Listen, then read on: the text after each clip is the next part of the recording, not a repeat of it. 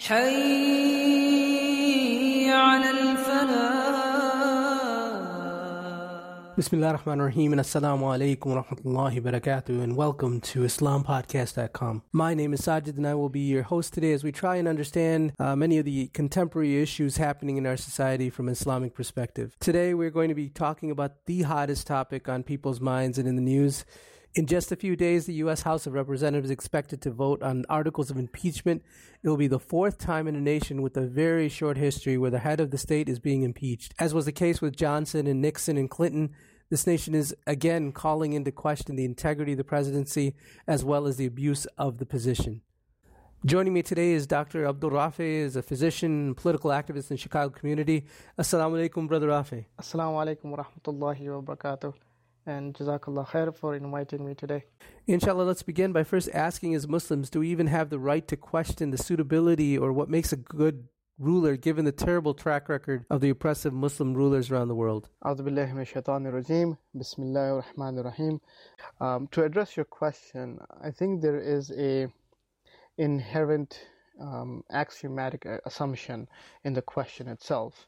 The assumption being that the Western governments or the Western rulers are the standard bearers of good governance or how and what a ruler should look like. And that assumption presumes that the critique of Western governments, whether they're American government or European governments or its leaders, is beyond the writ of the Muslims because they are ruled by or they're inundated by incompetent rulers. And unfortunately, that is not the case. If we look at just the recent history of Western leaders, whether it be Trump or Boris Johnson, George Bush the son, or even Silvio Berlusconi from Italy, these are examples of truly incompetent rulers, and where the system has allowed them to take power, and then we see their actions and their effects on society in general. So, to address the issue of the Muslim rulers, whether these rulers are at the helm of a monarchical system or a dictatorial system or even some sort of version of a democratic system, these rulers are despised by the masses. Right? They're not loved by the masses for the most part, and these rulers have been appointed or imposed upon us by Western powers, who continue to maintain their colonial tentacles in our affairs. So these rulers are not an example, not a true example of what leadership looks like from an Islamic perspective, nor are they representative of the Muslims themselves. Now, granted, you do make a valid point that the rulers in either the West or the Muslim world are indeed unsuitable and corrupt. But haven't we seen exceptions in rulers like Imran Khan, the Prime Minister of Pakistan, or Erdogan, the President of Turkey? In fact, Imran Khan gave a very impassioned speech recently at the UN covering Islamophobia, and Erdogan spoke about the plight of the Syrian refugees. I think we need to look beyond these token speeches or sloganeering. We as Muslims cannot be so politically naive and be fooled by these charismatic speeches or the charismatic nature of individuals like Imran Khan or Erdogan. What we need to do is look at the actual policies that are being implemented. And if I can just give you a couple examples, if we just look at Erdogan, when Idlib was being heavily bombarded, there was an outcry from the Muslim Ummah and within Syria as well as within Turkey for Erdogan to send in troops or send in reinforcements, whatever he can do to help alleviate the circumstances that the people in Idlib were going through. And what does Erdogan do? Nothing, really. And now what we see is that he makes a deal with Trump, and next thing you know, the southern border of Turkey opens up really quickly. They go into northern Syria and take over certain piece of land within a few days. So the capability is there, but the political will to actually conduct proper liberation of the Muslims is not there. Similarly, Erdogan, he continues to have, Turkey in general continues to have um, relations, diplomatic as well as trade with Israel, right? So this kind of shows you that these speeches really don't mean much because the policies are quite different. Similarly with Imran Khan, he is the head of the fifth largest army in the world, and right underneath his nose, India completely occupies Kashmir and puts it under a lockdown. And all he could muster is send out fancy tweets and Facebook posts to really not have to really not have an effect, right? These Facebook posts and these Twitter messages are not going to solve the conflict. What is needed is for Pakistan to send in the army to liberate Kashmir, and obviously he doesn't do that, right? So this is nothing new. We have seen multiple leaders like Gamal Abdel Nasser or Ziaul Haq and so forth that have played with the sentiments of the Muslims. They have used Islamic sloganeering to rally the Muslims. However, they continue to further the strategies and the policies of Western nations, whether it be United States or Britain and so on, right? In fact, all of the Muslim rulers, they are nothing but secular nationalists, or in some cases, they are puppets of Western governments, and they are not looking at Islam from a certain political viewpoint that can actually liberate their countries, actually liberate the Muslims, and be a source of honor for the Ummah, right? And the examples that we need to really look for is the examples that have been set by the Sahaba Ridwanullah alayhim and the people who came after them, right?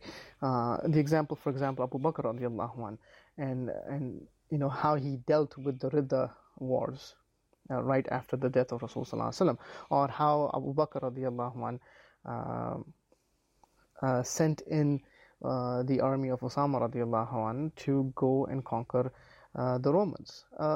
Or even take the example of Muhammad bin Qasim, who was sent to liberate Sindh and then further expand the Muslim regions, just because a Muslim was abused by a Hindu Raja at that time.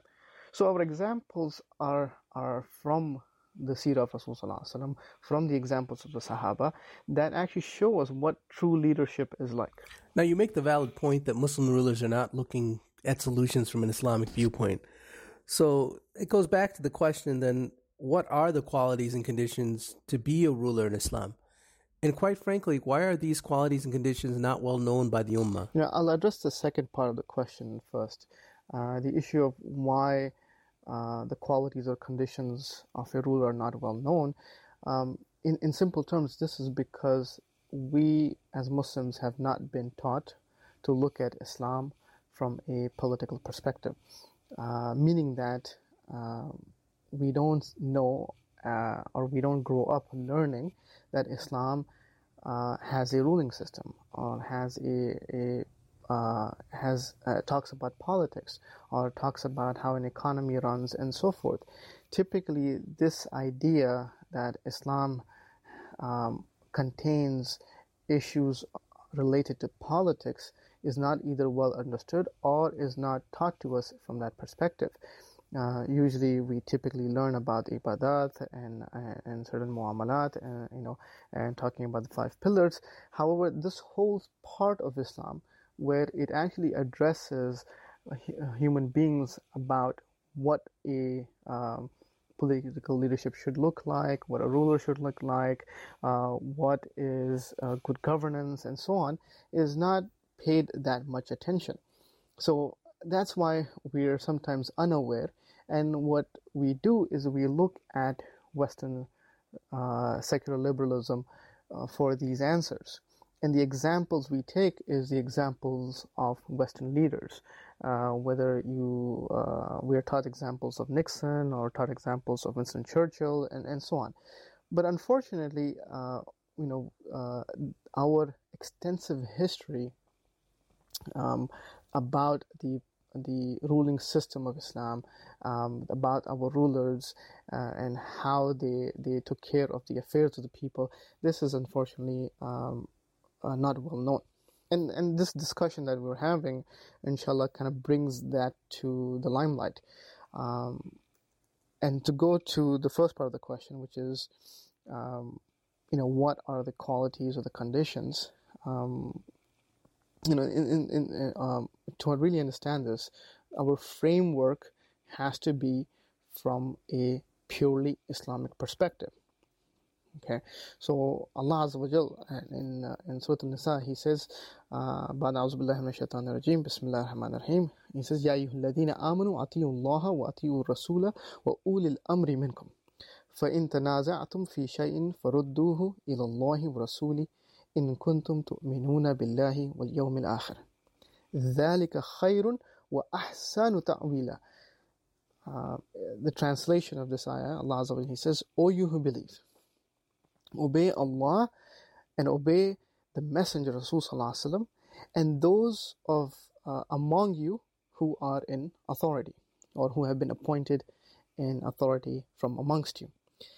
And if you disagree over anything, refer it back to Allah and His Messenger if you should believe in Allah and the last day." And the ayah then ends is that this is the best way and that this will determine the best results.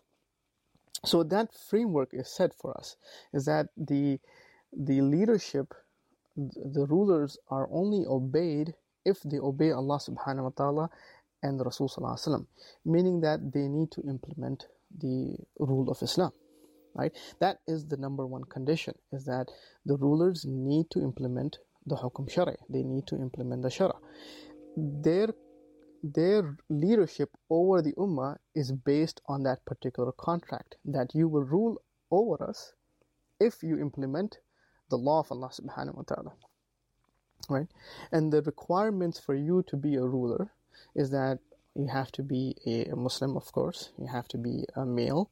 You have to have a sane mind. You have to be mature. You have to be free. And then finally, you have to be just. That you will be just with your ruling over the Muslims. You talked a lot about the qualities that a ruler should have, but are those qualities enough? What about good governance, which is often arguably associated with the West? What about the system itself? I think a point needs to be addressed here about this issue of good governance. Good governance is not the sole monopoly of democracy or Western governments for that matter. It doesn't mean that if you need good governance, you need to implement democracy or you need to shape your system just like Western governments. This is a problematic assumption. It assumes that nobody else or no other system can provide a better structure or a better system by which to govern human beings. And from a aqidah perspective, from a first principles perspective, our system of Islam is from Allah subhanahu wa ta'ala. It is inherently devoid of any biases that a man-made system can have. Secondly, the Islamic system, the Khilafah, it's a complete system. It's not just one person ruling a whole swath of land and a whole millions of people under his rule. It's an actual system where you have different departments that deal with different issues related to governing and administration of people and the lands. You have an independent judiciary that maintains the rule of the rule of law, right? So that the Khalifa, for example, does not abuse his power. There's a specific court that deals with that called Mahkamat al-Madhalim, and then you have Baytul Mal that deals with the budget, the expenditures that are needed, the funds that need to be allocated to the areas of need, and so forth. We can go into details about what the system looks like and how it functions, what are the administrative departments, and so forth. The issue is not just the issue is that we as Muslims, unfortunately, sometimes do not realize that Islam has given us a complete governing system, a ruling system that implements the Hukum Shari and applies the law of Allah subhanahu wa ta'ala, and the person to do that is the Khalifa, the head of the state. But underneath him there is multiple people that are running the government. The biggest difference is that the Hukum Shari, the law, is divine. It's from Allah subhanahu wa ta'ala that a person, a human being, is implementing. And that human being can obviously falter, make mistakes, and so on.